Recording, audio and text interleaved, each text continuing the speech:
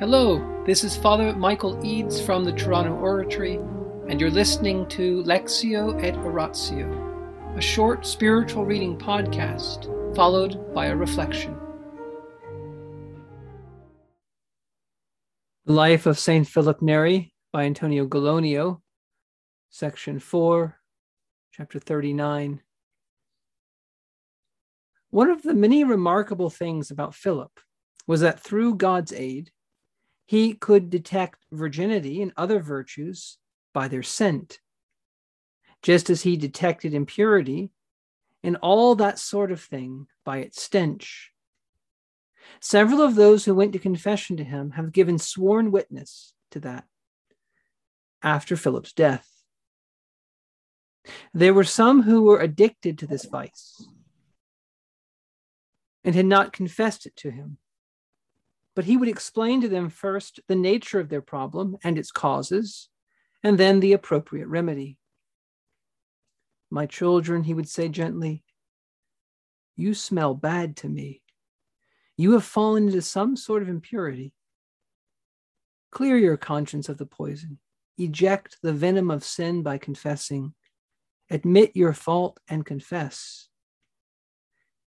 And having heard that, they were so astonished that they revealed everything in the sacrament of confession, whatever each one regretted to have done in his life. And accepting penance, their hearts turned to the love of heaven.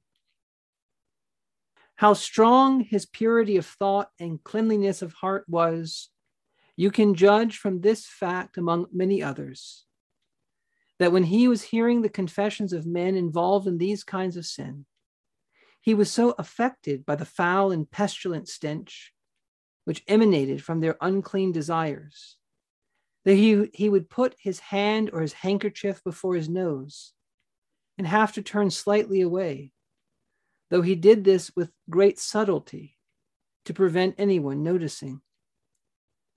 He used to say that he detected such an unpleasant smell arising from this vice that he could think of no other to be compared with it. In this context, here is something that happened which is worthy of the greatest admiration, though it dates from a different stage of his life. There was a woman who had begun to come to him. The Holy Father saw with the eyes of his mind that there was a devil residing in her, and therefore put forth his hand, at God's instigation, to cast the devil out of the woman. But the moment he touched her, she exhaled such a sulphurous and pestilent stench that he was unable to bear its intensity. The smell remained afterwards in his nostrils and could not be got off his hands, so that it was not until 3 days later, though he had used every means to rid himself of the nuisance, that he seemed to be restored to normal. He assured us afterwards that the smell came from the devil. In the name of the Father, and of the Son, and the Holy Spirit. Amen. Angels of God, our guardians dear, to whom God's love commits us here, ever this day be at our side, to light and guard, to rule and guide. Amen. Most Sacred Heart of Jesus, teacher of teachers, have mercy on us. Saint Philip Neri, gentle guide of youth, patron of thy own, vessel of the Holy Ghost, pray for us. In the name of the Father, and the Son, and the Holy Spirit. Amen.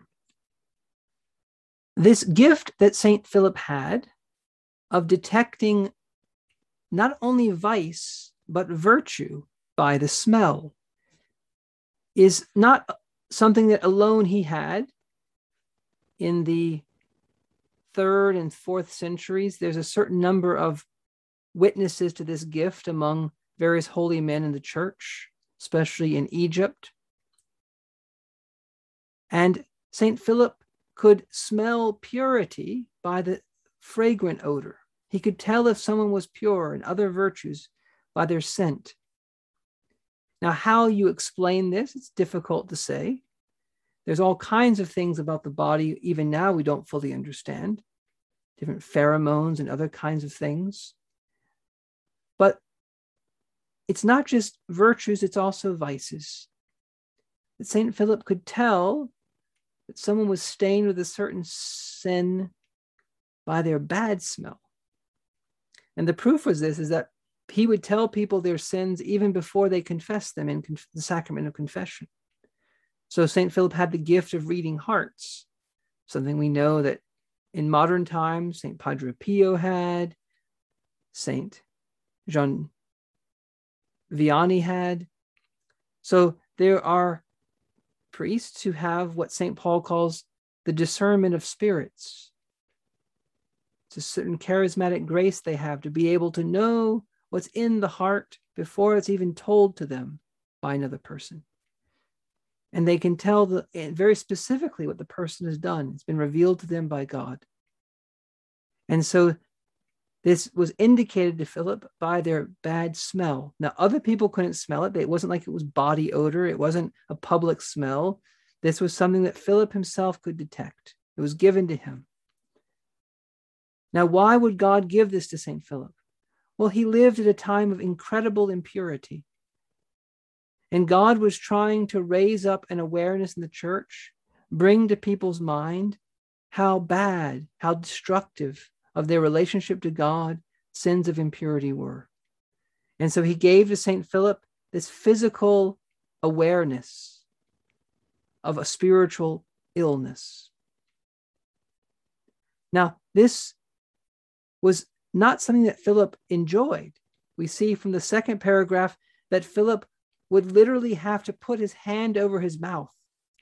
He would literally have to cover his mouth with a handkerchief because the stench, the odor was so terrible. If you've ever been around something really, really terrible smelling, a dead body or rotting eggs or something rotting, some kind of animal, some kind of excrement, something very, very terrible.